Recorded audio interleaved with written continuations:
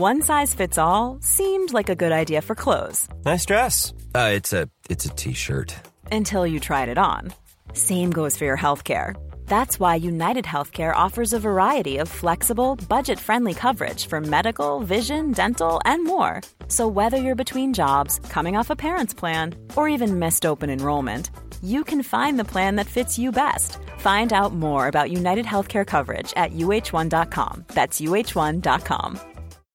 Millions of people have lost weight with personalized plans from Noom. Like Evan, who can't stand salads and still lost 50 pounds. Salads generally for most people are the easy button, right? For me, that wasn't an option. I never really was a salad guy. That's just not who I am. But Noom worked for me. Get your personalized plan today at Noom.com. Real Noom user compensated to provide their story. In 4 weeks, the typical Noom user can expect to lose 1 to 2 pounds per week. Individual results may vary. Many of us have those stubborn pounds that seem impossible to lose, no matter how good we eat or how hard we work out. My solution is PlushCare. PlushCare is a leading telehealth provider with doctors who are there for you day and night to partner with you in your weight loss journey. They can prescribe FDA-approved weight loss medications like Wegovy and Zepbound for those who qualify. Plus, they accept most insurance plans. To get started, visit plushcare.com/weightloss. That's plushcare.com/weightloss.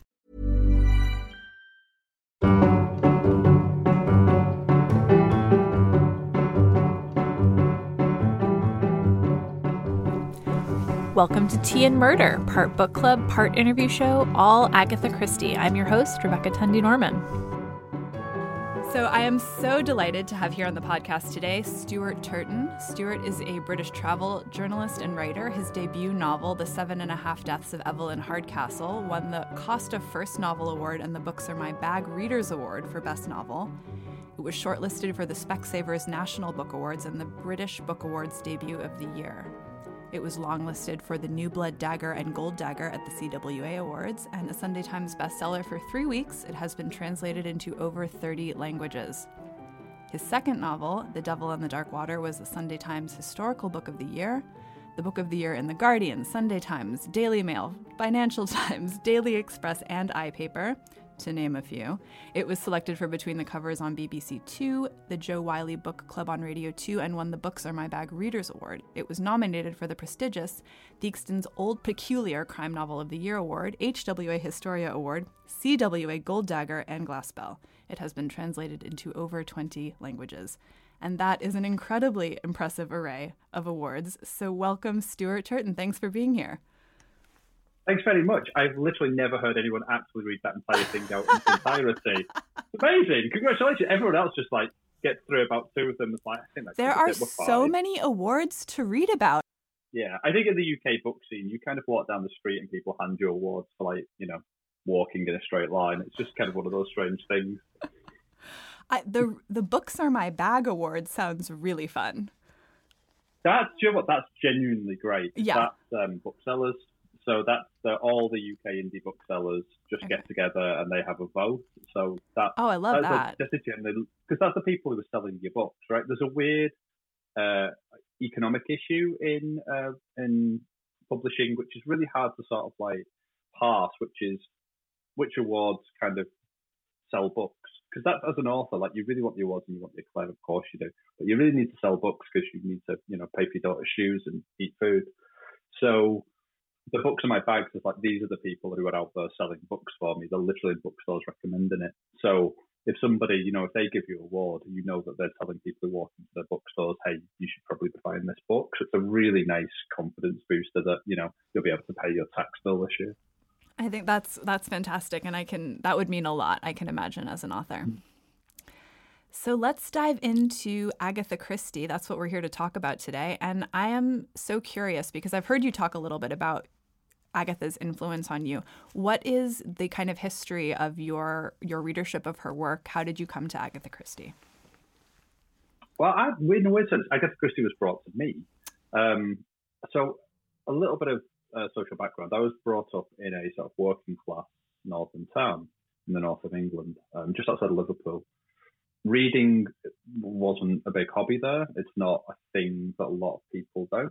And I think my next door neighbour I'd read Roald Dahl, I'd read things like that, and my next door neighbour, I think, just wanted to encourage this. So she used to, apropos of absolutely nothing, she would go to car boot sales and she would come back with stacks of Agatha Christie books. Like, she used to be able to buy them at car boot sales for like 10p a pop or whatever they were. And she would come back with 5, 10 of them, 15, whatever she found. And I started reading these things, not really understanding them. I think I started in the middle somewhere and then just sort of like, began to devour them and then began to work out, there's Poirot and there's Marple and there's Tommy and Tuppence and all this sort of stuff.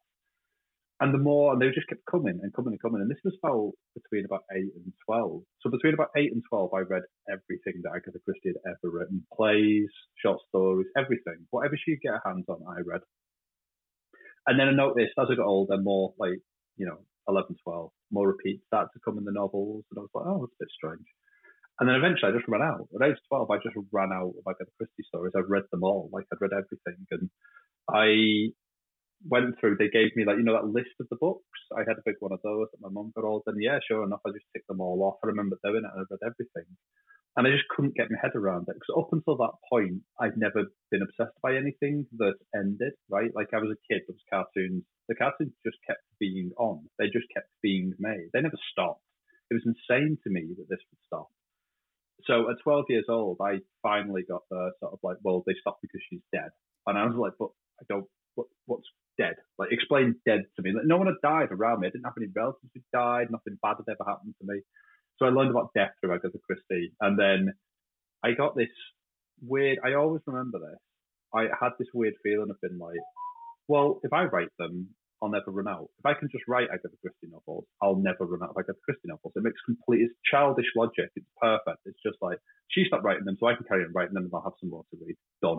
And that was it. Without even realising it, it was like a kind of flag just planted in my future. I didn't do anything about it for ages, but it was always there. It was always this idea that that's what I was going to do. And as you got older, did you continue rereading them? Was it something you came back to often, or was it kind of 8 to 12, read them all, and then there was just that little seed that stuck around?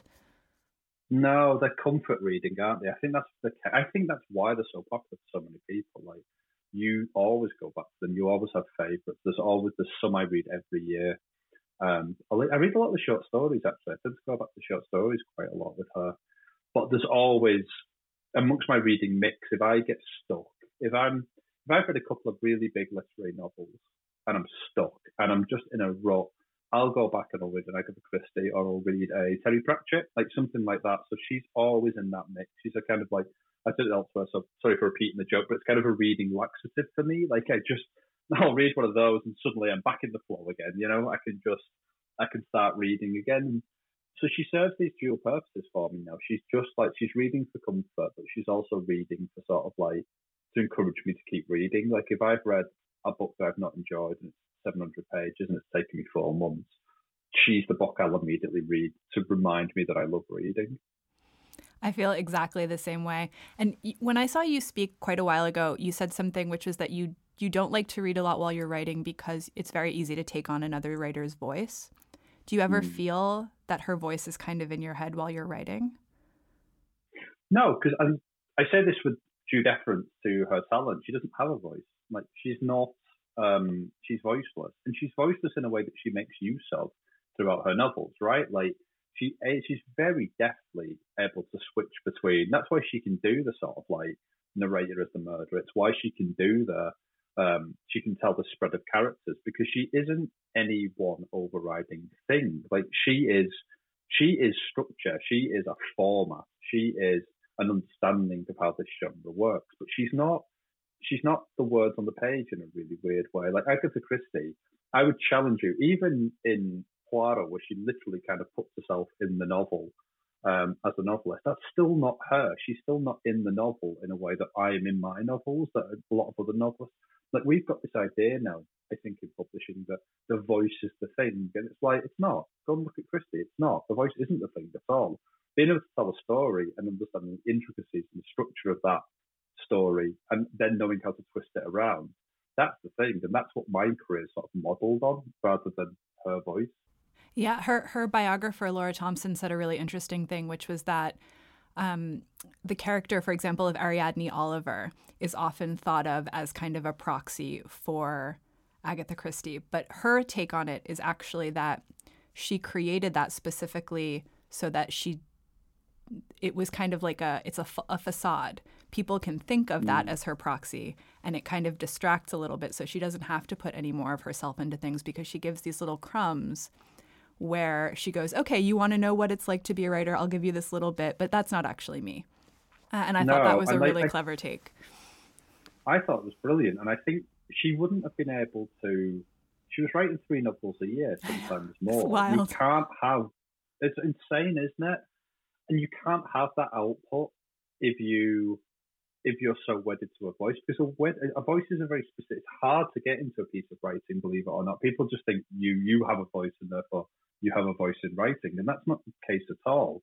Most often, a lot of people start writing, they think they can write a book, and they end up writing a long email. But that's the way it sort of comes out, and it feels just like paragraphs hammered together. A voice is something that has to be honed and tailored, and it kind of has to be woven in and thought about, and it takes a lot of editing. You don't do that with 3 books a year. So it's interesting, isn't it? Because I think a lot of what we say today, other people, you can twist it and it can become a criticism of her. And I think a lot of what she could write, she could definitely write. Like there's novels of hers that are superbly written, but I don't think it was her overriding concern. I think her concern was this plot, and it was writing 3 books a year. It was getting these novels out, making sure they were satisfying, making sure they were entertaining. She was my first, looking back at her now, she's my first jobbing novelist. She was like, this is a job, it earns me a tremendous amount of money, I'm incredibly popular, I know what my public want, and she gave it to them. And she didn't have that. I got to believe that she didn't have that ego about it. That, when actors are comedy actors and then they want to do the big drama in the middle of the career, she was like, she started writing, worked out what people want, and then just served it to them 3 times a year. That's remarkable to me. Absolutely. But despite that, her writing is so influential. And so kind of my take on her with this podcast is that she needs to be taken seriously as a writer and as a figure in fiction. And so as someone who's been directly influenced by her, what do you think people need to understand about her influence in crime fiction and fiction in general? I think it's interesting because writing is it's a big word and it covers an awful lot. When people say, when they talk about your writing, they're not just talking about the words you put in the paper and the order you put them down, which is where Christie gets hammered a lot, right? Like that's when I talk to people, I'm like, oh, it's simple, isn't it? And it's like, it can be. But that's because her focus is on other parts of writing. So she is amazing with structure. There's a reason why she could give you one of these stories in 60,000 words, 70,000 words, almost nothing, right? Pamphlet-sized novels. She gives you all the characters. She gives you all the clues, all the reveals. She gives you everything you need to know about their world in 70,000 words. She's so deft at sketching down all these details. That's remarkable to me. And then the way she realized, once she worked out and perfected the mystery, the Golden Age mystery, she was the one who started ripping the guts out of it. She started scattering them around, turning them around, twisting them around, working out what else she could do with it. That's what I'm doing with every book right now. And it's murder. It takes me 2 years. And she was doing it 3 times a year. She was coming out with novels. But we're going to talk about Amend the Nun later on. But can you imagine how excited you must have been to come up, or she must have been, to come up with that idea and realize what the resolution to that story is and that it's going to work? Like, forget writing as in putting words on paper. You just needed the idea. All she needed to do was get that idea across elegantly and concisely, and she does, and it is completely wonderful. So for me, that's the thing I think that's overlooked with Christie tons, that she's not, people sometimes mistakenly say, she's the progenitor of the murder mystery genre as we know it. She's not. Like, there was plenty before her, and, she took on a lot of stuff as well. What she was, though, I think she was the most playful, and I think she was the most skillful at recognizing what else could be done with it and how it could be advanced and how it could be played with. And that doesn't get enough recognition, that structurally she was as innovative as any literary novelist who's operating today. I agree. You have an amazing line in The 7.5 Deaths of Evelyn Hardcastle that made me laugh out loud, which is, what kind of mind makes a theater of murder? And I mean, do you want to answer that? Because I think that's exactly what Agatha Christie does over and over again. And I know that wasn't the context of that line, and I won't give away in terms of the book what is the context, but it made me really, it's such a brilliant line to have in a murder mystery. Yeah. There's something about my work that always tends to be a little bit self-referential. I don't quite know what that is. It just seems to be a thing. I guess it's in my voice. It's something I've discovered as I write. That line was a purposeful nod to the being an author and being a creator behind these stories, somebody who sat up long nights coming up with plots and sort of working out reveals and how people would intersect. I think the thing about it, though, is it's the theatre part's really important, isn't it? It's about sort of putting all these people on stage, all these characters on stage, and somehow removing the vileness of it. Because if you think about the genre, I think the way the genre's gone, it's got gorier, it's got more blood, it's become more about traumatized victims, it's become more about the psychological damage done to the people investigating. I can sort of understand why it's gone that way. I don't understand why people want to read more than one of those novels in their life. It generally makes no sense to me. I find that stuff, it isn't for me. It's not to my taste. But Christie made theatre a murder. What she did, she put it on stage and she made it fun and she made it playful.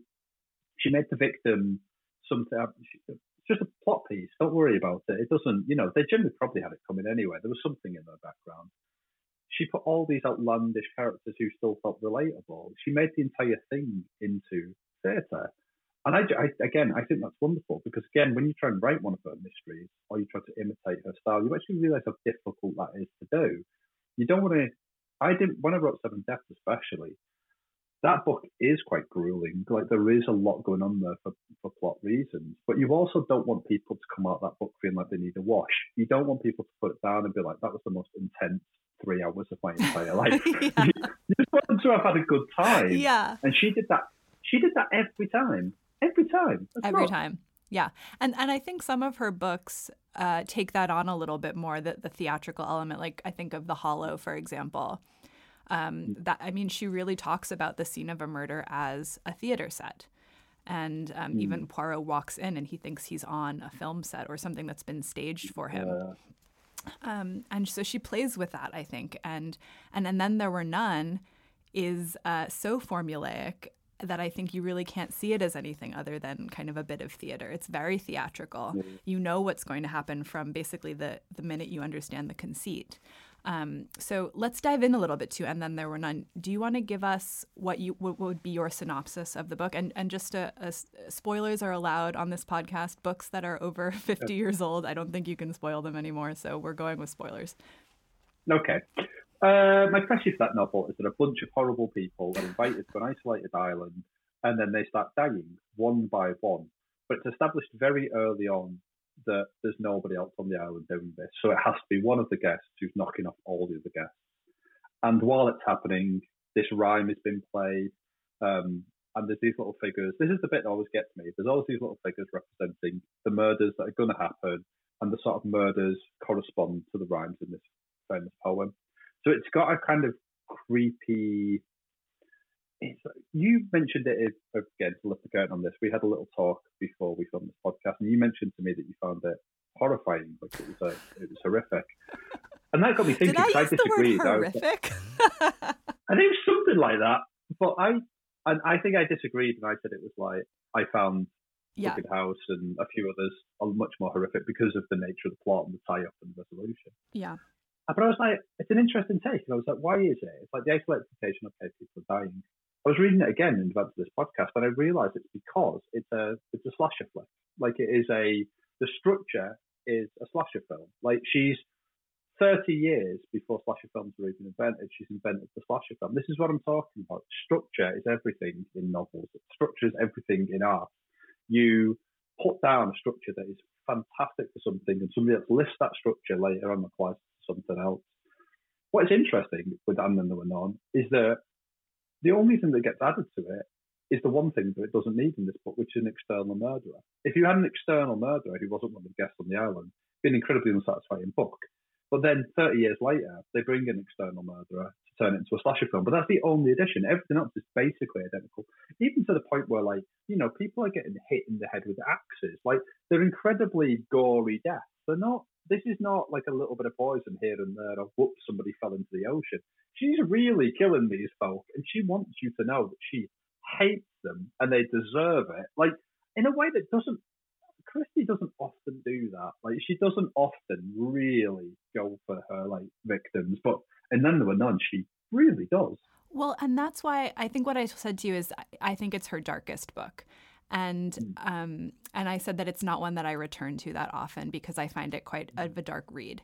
And I stand by that. I think because you know from the beginning every single one of these people is going to die. And then she takes such pleasure in their deaths. I mean, they really, as you say, she kills them right good. She really kills them.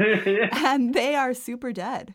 And she has no mercy for them in the way that I think in many of her other books, the murder is either incidental, there's not a lot of gore, and as you say, it's kind of, well, they maybe had it coming, but it's quite non-judgmental. I find her quite non-judgmental in terms of her both the murderer and the person who's been murdered. But in this book, she's really judging. She is Justice Wargrave, you know, in that book. Yeah, and I think the thing that's magnificent about it is that I'm glad you did the Justice Wargrave thing, though, because I was like, I know you said no spoilers, but still a part of me resists, right? Again, we talked about how she must have felt when she was putting this book together, and I always do wonder whether I find, again, reading it recently, I found a lot of the characters in that book were sort of evil versions of her popular characters. That's the way they read to me. Like, you've got, so you've got, what's the name of the sort of judgment? So I've got no head for names, but the judgmental, the evil religious old lady, Emily Brent, I think her name is. Yes, Emily Brent. Emily Brent. Yeah. If you just read her, she's Miss Marple. Like, she's just an evil Miss Marple. Like, the way she sort of, like, talks about people and the way she sort of, she almost investigates, but she overhears things, and she's an evil Miss Marple. The judge is Poirot by any other name. He just at points when he's like talking, he is Poirot. He's doing the methodical, logical thing. He's using his little grey cells. He's in charge of that investigation, and he reads for all the world like Poirot. You've got Anthony Marston, the guy that topped quite early doors who drives the car. Anthony Marston. He's Hastings. By any measure, he's Hastings, or maybe Toppy Tuppence. Like, he's somewhere in that sort of slightly brainless, good time lad who could easily go off the rails. And it keeps happening all the way through. And she must be doing it intentionally, because there's a feeling to me that she was never, in any part of her writing, nothing's accidental. She was never stupid. She was never careless. Like, these were not aspects of her writing. And I can't help but feel that what she was doing was almost like cathartic. Like, these characters who she has to write all these books for, she's just inverted them slightly and just killed them. She's just like, right, you're gone. Like, it must have been brilliant to think that she was sat there writing this incredibly dark book, and laughing, like, while she was doing it, and just enjoying herself. Because you can feel that she's enjoying herself. You can feel that she's just like, this is brilliant. I hear that. I can imagine. I don't know if I can imagine her laughing while she's writing it. I would love to imagine that, but I know. Here comes the bear clock, you know, like giggling to herself. Yeah, I think. Come on, the bear clock is very funny. The bear clock is very funny. So there's a bear clock that lands on a gentleman's head towards I think it's the ninth or the eighth murder that takes place towards the end, and that murder actually does make me laugh because it's so ridiculous. And she also spends like 1 minute on it. You know what I mean? All the other murders, there's like quite a lot of gore and stuff. With this one, it's that thing in have you seen the movie Clue? Yeah. Yeah. Well, when they come to like the eighth body, you know, and it's like, let's check what's going on. Oh, everything's fine. 2 bodies in the living room. Come on. And it's that thing of like, fine, there's another one. So I actually. Well, that book is. Yeah. Sorry to interrupt. That's really, really rude of me. I'm just very excited to talk about the book in such depth. Go ahead. But the other thing that lightens, I think, the darkness that you talked about, and the reason I don't find that, I find that book incredibly funny. Like, I think there's lines in it. There's a line somewhere near the beginning, which has always stuck with me, where she's talking about how the guy who theoretically owns this island was widowed because his wife drowned. And it's like, I don't understand when he was put out because his wife was just such a bad sailor. And it's just like, Jesus, like, God, it's great. She just like sticks this line in there, and I almost would love to believe that that's the way she gossips. Like that's a little bit of who Agatha Christie actually was, like very curt and very funny and very cutting amongst her friends. Because the humour is that it's very sly. It pops up and disappears again. You're almost like, did I just read that? Yeah. Smiling, but it doesn't feel like there's loads of stuff like that led into the darkness. And like the sort of, we talked a little bit earlier about how you thought this was like the darkest. I said horrific. I twisted your words. I'm sorry. The darkest of her books. But I think the thing that lightens it for me at all times is that she never expects you to have any sympathy for these people. No. Like she never, and she sketches them so you know them. She gives you characters and you understand who they are and the motivations and the backstory. You get all of that very quickly. But at no point are you asked to root for them. At no point are you supposed to think anything about them getting knocked off on this island, because that wouldn't be fun, right? Like that wouldn't be entertaining. So it's not just that these characters. Like there's a bit where, again, Rogers, the butler, his wife dies, and then the next morning he's up making bacon for all the guests, and nobody says to him, "Oh man, I'm sorry to hear your wife died." Like nobody's like, he's not like, "Do you know what?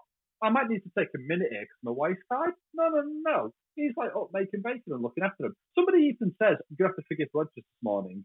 You know, if you're a bit late serving breakfast, his wife died," and it's like, he'll be a bit late serving breakfast. Like it's hysterical. Like the entire thing is farce. It is insanely good. Yeah, and I that part always makes me laugh as well. And then he goes out to, chop the wood, which is where he meets his untimely end. And it's this thing of like this. Maybe he went out there because he needed a moment. He just found his wife dead. But it's not like, he doesn't remark on it either. He doesn't remark on it. He's not like, "Oh, do you know, I was just out here having a little minute." No. He's like, "Oh, well, there's nothing food." It's brilliant. Sorry, I keep interrupting. No, I mean, I think he actually is going around making the beds in the morning, and they're all kind of, they're like, "We're waiting. If you could get the eggs ready, it would be appreciated." But I do think, there's also, it's hard sometimes with Christie because the class structures of her books are quite rigid. So it's sometimes hard to tell when she's kidding and when she's not with those kinds of things. And it's hard as a modern reader. How do you think we should kind of approach her, like the way she approaches class structure? Is it just kind of, you can't read it anachronistically, this is just the time she was in, or do we approach it differently as modern readers? No, I'm torn on this because I genuinely believe that the book belongs to a reader. Every book belongs to a reader. The books I write belong to a reader. The book Christie belongs to the reader. And obviously, as an author, you can't make allowances for attitudes 100 years in the future. There's nothing you can do about that. But saying that, there's some of that stuff that even in a time period was getting on. Like, it was an age thing, I guess. She had attitudes, and they're in her books. And you can imagine her. You definitely do know that in some of these books, Christie was like, all these young people, like, they're all very PC these days, aren't they? I'm just going to say it. Like, so she had some attitudes that were holdovers, and I think you get to sit there and be like, "Oh, back up there, lady. Like, that's not great." Yeah. Other things are just like, and again, to come back to the number none, there's tons of this stuff, isn't there? There's tons, including the original title, yes. Even like, there's stuff in there which like, "Oh, she's just a woman," or like, this guy's killed a bunch of people, and everyone's like, "Well, they were just natives." Like, there's all this sort of stuff here, and she's using that to tell you who these characters are. She's using this very deftly again to sketch who these are, and I would never attribute that to her because these are the words of the characters. So it's not that easy, is it? It's not as easy as saying, "Look, the book's written ages ago, just let it go." Like, there are attitudes in there that were definitely her attitudes. There are definitely things in there that we should not feel comfortable with, like we shouldn't be happy with. But at the same time, there are other things that do tell us about the rigid class structure. For example, Rogers the butler going straight back to Butler in the next morning, which as I was reading it, I was like, is this actually what would have happened? Like, I don't know. I'm not a fay enough for this time period. That was his gig. He was being paid. Did he feel so subservient? Is this what we did to people, that he would have felt the urge to go straight back to work the next day? I'm pretty sure actually that could possibly be the case. Like, that he would have felt that he couldn't even take any time for himself on this island. And then when he gets bumped off, all the women go into the kitchen, right? Like, and they start cooking and cleaning. And it's not a conversation. They automatically assume that's their role, and off they go, and they're in the kitchen. And then there's a weird moment, isn't there, where the police officer says something like, "Oh, I'll help you clean up. I'm quite a domesticated man." And it's like, all right, okay, cool. Yeah. Like, why don't those other effers come and help you as well, right? But yeah, so stuff like that, which I think is just the time that she was writing in. But we also know she has a lot of stuff later on where Poirot doesn't get on with the kids, and he doesn't understand the kids, and like he doesn't understand attitudes, and he's railing against attitudes, and Ariadne Oliver does it as well. And I think there's a ton of stuff in there that is just her growing old in her books, and her attitudes getting old in front of us, and that's fine. That's okay. My favorite line, and it appears truly in like, I can't even count how many of her books, when she talks about girls with unwashed hair who live in Chelsea. She's like obsessed by the young girls with unwashed hair who live in Chelsea. And I always have to giggle at that because it's so clearly her coming through with the like, you kids get off my lawn attitude about, Chelsea. I know. And I guess that she must have felt, in the same way Poirot was like, these kids don't know who I am anymore, don't respect me. She must have felt that. She must have felt these younger readers were not picking up her books, they were not showing her due deference. Like, she was still selling loads, right? But I imagine her cultural relevance, she must have felt it slipping as her life went along, and that's making its way into her stories and her characters, which is the cleverest way you could possibly channel it. Like, also, like, to go back to that she was a genius for all this stuff. She used everything. She used every scrap, which again, you'd have to do for 3 books a year. Any bit of inspiration you had would be, it's grist for the mill, isn't it? It has to be used. Yeah. I'm Sandra, and I'm just the professional your small business was looking for. But you didn't hire me because you didn't use LinkedIn Jobs. LinkedIn has professionals you can't find anywhere else, including those who aren't actively looking for a new job, but might be open to the perfect role, like me. In a given month, over 70% of LinkedIn users don't visit other leading job sites. So if you're not looking on LinkedIn, you'll miss out on great candidates like Sandra. Start hiring professionals like a professional. Post your free job on linkedin.com/achieve today. Millions of people have lost weight with personalized plans from Noom. Like Evan, who can't stand salads and still lost 50 pounds. Salads generally for most people are the easy button, right? For me, that wasn't an option. I never really was a salad guy. That's just not who I am. But Noom worked for me. Get your personalized plan today at Noom.com. Real Noom user compensated to provide their story. In 4 weeks, the typical Noom user can expect to lose 1 to 2 pounds per week. Individual results may vary. So going back to And Then There Were None, can you tell me why you chose it? Why is it, the book that you would want to discuss when talking about Christie? It's funny. It's just is the book. You asked me the question, and that's why I'm trying to think about it, and it's just the book. It popped into my head, and it's like, if I'm going to say I want to talk about a book, I want to talk about And Then There Were None. I don't even necessarily think it's either the best conceit or the second best conceit in her canon for my money. It's not the best written. It doesn't have the best characters. It doesn't necessarily do all the things perfectly, but what it does is it creates an immediate sense of horror. It creates an immediate sense of threat and menace that never lets go. It's perfectly plotted. It's the most efficient piece of writing I've ever read in my entire life. Like, there's no wasted words, there's no wasted pages. Nothing about that book is useless, flabby.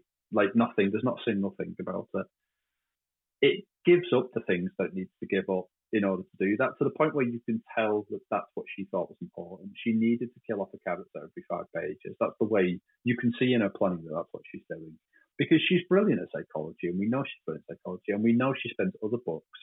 She'll spend the first half of the book on the victim and then kill them and then bring Poirot in. Like, she's not averse to doing that. She thinks that's what the story is.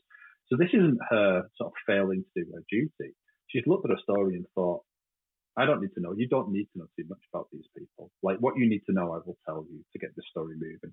So you know the bad folk, you know the bad things they've done, and then she tells you who they are through their attitudes towards things. So, like, there's a chapter early doors where she's talking about one of the characters is really nervous about going to this island, and then they see a very nice swish house with a butler, and they're like, "Oh, it's probably going to be okay then," because wealth is safe.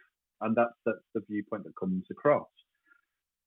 Servants are all incredibly stupid. Like the butler is just a very stupid man who wanders around being stupid, but Marston is stupid as well. Like so, usually stupid is not a descriptor. It's not very useful for a novelist. You can't leave it there, but she completely does. So it's just like that guy's stupid, but it'll be dead in 5 pages, so don't worry about it. Like, and it ties into the way he dies. It ties into sort of like why you don't care when he dies, when you're almost sort of like. And again, I go back to the slasher thing.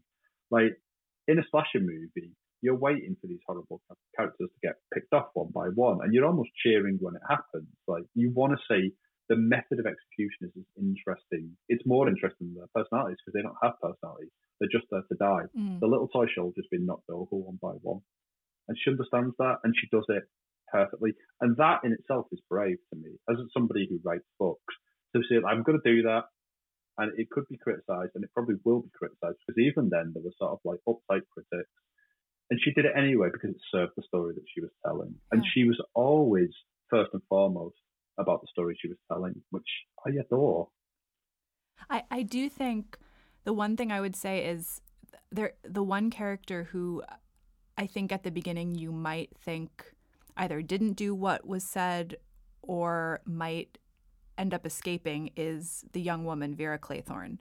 I do think there's a little element, actually, and this is why I feel the book is so dark, because of this, like, she ends up killing herself. She hangs herself, and that in itself is incredibly dark. But there's this like drive towards it psychologically. She cannot stop herself. And I think there's other buildup within the book where you think maybe she didn't really do what was said, and maybe she's a little bit better than everybody else. There's a little bit more of her perspective within the book. So I think that always keeps you guessing a little bit, because everyone else, they're about to die and they're awful. She's the one character where every time I read it, I go, I kind of wish she didn't die. Yeah, I think that they changed the ending though, didn't they? They released a version where she didn't die. Was that? Oh. There was a version. Quick note here, we did our homework on this one, and in fact, there was a different ending for And Then There Were None, but it was only for the stage adaptation. Because it was staged during World War II, Christie felt that the ending where everyone dies was too dark, and she changed it so that the final 2 characters fall in love and escape. The book itself was never changed. Now back to the podcast. But I read Vera slightly differently. I read her with my crime writer hat on. I read her as a red herring. I read her niceness and her sort of like, the sense that, because you're right, her story is told over a much longer period. It comes back to it, it drifts away. You get pieces of what happened that day. But I always thought it was Christie trying to do that thing where she's second guessing her readers. Her readers are maybe trained at this point to think actually the nice person is probably the murderer, and we'll find out a reason. So she was playing that game with them, where she was like, well, there's your nice character over there. Like, so why don't you just look at her for a little bit? Because Wargrave, all the way through it, is described as a sociopath. Like, everything about him, she gives you. This is right. There's a bit somewhere in the book where I think Lombard describes exactly why this is happening. He says, like, Wargrave could be this guy, like, he's doing it for this reason, and they brush over it and they move on. And he's completely right. Like, he's 100% right. That's the reason why everything's happening. And that's amazing. But, like, if you read it knowing the ending, he feels so obvious. But he clearly wasn't. It's because of these other little psychological tricks, which was brilliant, because she knew her readers so well that she could second guess their intentions and then put in characters to alleviate those intentions. I like that reading, actually. I really like that reading. I never thought of her that way. I thought maybe Christie was just giving her a little humanity, but you've knocked that theory right out of my head. I think we've established this is not a book with a lot of humanity in it, and I don't think not a lot. No, not a lot. Christie's overriding concern when it came to this story. It's just grisly and funny and wonderful. It is. And now your book, The 7.5 Deaths of Evelyn Hardcastle, which was your first novel, which won all the awards that we talked about earlier, it's a fantastic book, and I really recommend anyone listening to read it. But I see this book a little bit as an Inside Out, And Then There Were None, just in the sense that there is kind of an enclosed space. But the reason I feel that it's a bit Inside Out is because I do think the general psychology of it, and then there were none, is really that people don't change. Whereas I think a lot of what the 7.5 Deaths of Evelyn Hardcastle is about is whether people can change and when you can trust people changing. How does that ring to you? Yeah, definitely. What's interesting to me is when I was writing that book, I didn't come to it with a specific idea like that. What I came to it was all of Agatha Christie's novels as read, and internalized to an extent. Her structures, her mannerisms. I've made no bones about 7.5 Deaths is supposed to be an Agatha Christie novel. Like, at its core, I set out to write an Agatha Christie novel. And I've said elsewhere, she's written all the Agatha Christie novels and she's done them brilliantly. You cannot add to her canon. You can't do anything she hasn't already done or would do better than you. So with 7.5 Deaths, I ended up doing all of her tropes and then trying to invert them to make them interesting or to sort of modernize them just a little bit in a way that I thought could be thrilling. And then I had to add on body swapping and time shifts and these other elements that are a bit more sci-fi. But that's how far I had to go to write an Agatha Christie. That to me just feels like an Agatha Christie novel all the way through. But it wasn't specifically about reversing it. It was just like, it's an Agatha Christie novel, and I want it to represent her entire canon. I want it to represent everything. That's why the technology in 7.5 Deaths runs all the way through from the 30s all the way through to the late 60s, because that's the period she was writing in. So everything about it is supposed to speak to her entire canon. Yeah, and then even the detectives are all like, they're sort of archetypes of her detectives or like her famous characters in some way. They're all supposed to play off elements of what she'd done. So it's kind of almost like all of her books sort of pulled apart and then put together in weird and different ways. So it feels familiar, but as she did, I wanted you to kind of feel familiar and then feel completely unnerved, because like nothing ever goes the way that she would have taken it. Is the idea. You're supposed to constantly like, oh, I think I know what I'm getting. Nope, didn't get it. Nope, never got it. So yeah, it was fun playground. I also, one of my favorite parts of the book was reading about, and I don't want to give too much away, but there is a kind of a person who jumps into different hosts, body hosts, and the way you describe what it's like to be, I guess, a mind, a spirit, a soul in a body that's not your own is incredibly visceral and is a real, Christie, I think one of the things she doesn't do is take on kind of the visceral nature of the human body very often. No. And I loved that element of the book. You describe those things so perfectly and with such, it really was such a controlled description that you really felt like you were a person who could see out of what it would feel like to be in someone else's body as yourself. Oh, thank you. I loved that, and I thought it was such a brilliant twist to be jumping around, and every time you jumped around, you knew who you were, which is incredibly. I don't know how you did it, and I'm sure you had a million Post-it notes everywhere trying to keep track of everything. But I thought it was incredible. Thank you. And the weird thing about that was that it was a lovely thing to write, and it was a lovely challenge to set myself. But it was actually born out of a relatively simple thing, which is that in Christie novels, especially the Poirots, in some of the novels, what she would have is she would have a list of suspects who saw something, and then you would have a chapter per suspect, right? So you would go to the suspect, they would talk, and they would tell you what they'd seen. And it struck me as much more interesting if you just saw it in the first person living what they'd seen. So you were actually just with them. And that was the idea that was born out of. That was that rather than there being a suspect who a detective interviewed, well, they were just the detective for the day and the suspect, and you saw the day through their eyes, and nothing would make sense and everything would got a bit jumbled. I like everything in that book. It was a very small seed that just kind of grew and grew and grew almost beyond my control until I was almost going mad with the complexity of it. But it was for that reason that I just taken a Christie element and then just trying to do something new with it and change it and make it a bit more not her, basically. Well, it's not her, but it speaks so much to the structures that she's built and her influence.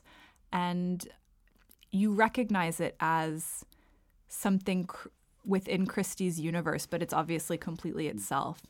Or you recognize the tropes kind of that come out. And I have to say, I think everyone should read. If you're an Agatha Christie fan, you will be an enormous fan of this book. If you're not, you also will be a fan of this book. But I really think it's such a fabulous take on on the genre. It's really innovative. It's hard to be innovative in this genre, and you really are. So I can't say enough good things about the book. I really enjoyed it. Oh, thanks so much. That's really lovely You're to very hear. welcome. I am wondering if you could have written a different ending for And Then There Were None, would you? Or is there no way to rewrite that book? No, I think it's perfect. I think it's completely... I don't say this about a lot of things. There's only 2 books that are perfect for me. God of Small Things and Then There Were None. 2 perfect books. They don't... Everything's considered in And Then There Were None. She knew what she was doing. She knew what her ingredients were, and she mixed them perfectly. I don't think you can change the ending of it. And they did. I mean, as we said earlier, they did. Like, we think there is another ending. And just talking about it, you can feel how wrong there is. You can feel how it would defeat the point of this crime. Like, the entire idea that there's a book where the murderer wins, but the murderer is so, he's part of his own crime. Like, he falls victim to his own crime. He's willing to be, like, that's amazing to me, that idea that you could create a character that compelling, sociopathic, and convincing. Because the other thing in this is, like, very little and then there were none makes sense. Like, if you sit back from it and you take the elements apart and you put them on a table, it's ridiculous. Like, and the idea that he's insane doesn't quite work well enough. Like, so you've got a rhyme and you make the murders match up with the rhyme, which requires the butler on a certain day to go and chop wood at a specific point so you can go murder him this way, and then another person be in this place so you can murder him that way. And then you've got to go and, like, imagine a murder has been like, what I'm going to do is make this murder even more complicated.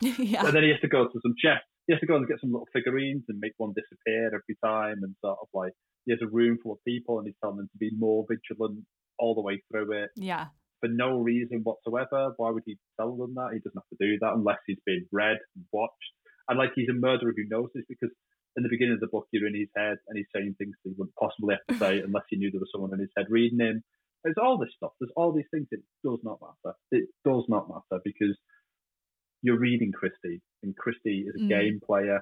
That's right. And you're playing a game with her. You know it. You absolutely know it, and she knows it. And that's what she's doing. She puts all the pieces on the board in front of you, and you go and play this game with Christy. And that's why she was brilliant. That's why your audience was so loyal to her, because she told them the rules and she told them that they could play, and then you got to play. And it was so, more than anybody else, she writes this wonderful meta narrative. Like, it's just wonderful. Oh, yeah, brilliant. I'm going to go and read it again now. I think that's a great place to end. Stuart, where can people find you? If they are you on Twitter? Are you on, I don't know, TikTok? Is that your thing? Wherever you are, tell us. No, this grey hair suggests that I am not a TikTok user. I am on Twitter at Stu_Turton.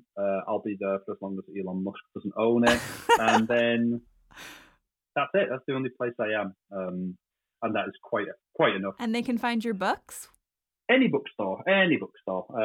They're all over the place. But yeah, it's definitely That Water and The 7 Deaths of Evelyn Hardcastle, or The 7.5 Deaths of Evelyn Hardcastle, depending on what country you're in. And is there anything coming up that you can tell us about? Not a thing, no. Not a single thing. You're never writing another word. Never write another word. Well, I've just finished my 3rd book and sent it to the publisher. But Congrats. Usually for me that's well, to be honest, usually for me that's an excuse to rewrite it. So I send the first draft in, and then I work out how it could have been better, and then I rewrite it while she's editing the draft that will never be used. And that's sort of what I'm doing. So that's a year away. But the reason, and I think Christy would approve of this, the reason why I don't want to ever talk about books coming out is because I am in a privileged position. I write standalones. So every part of it can be a surprise. Everything I do can be a surprise. The time period, what genres I'm mixing together, what it's about, who the characters are. It can all be mad, and you can find out for the first time when you open the page. You can get that thrill. So to spoil it would seem churlish when, you can have this entire fresh world every single time. So I want every part of my books to be a surprise. So I don't say anything until they come out. Well, I'm excited to be surprised by book number 3. Well, thank you so much, Stuart. This has been really, really fascinating, and I really appreciate you being part of the podcast. Really lovely. Thank you so much, mate. Okay, take care. Bye. Bye. Bye. I'm going to end the meeting. Thank you to our producer, Kate Krischel, and our sound engineer, Winter Robinson. If you want to support this podcast, you can follow us on Instagram at @TNMurder. You can rate and review us on iTunes, and you can tell all your friends and even strangers to follow us on your podcast platform of choice. The next episode's book is Death on the Nile. Rent it from your local library if you like, buy from local independent bookstore, or if you would like to buy online, we recommend bookshop.org, which supports independent bookstores with every purchase. A link for next week's book can be found in the episode notes. Thanks for joining us for this episode of Tea and Murder. We hope you had a bracing dose of both.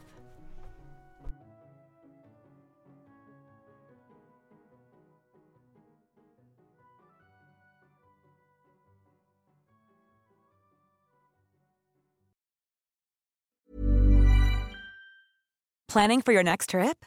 Elevate your travel style with Quince. Quince has all the jet-setting essentials you'll want for your next getaway, like European linen, premium luggage options, buttery soft Italian leather bags, and so much more. And is all priced at 50 to 80% less than similar brands.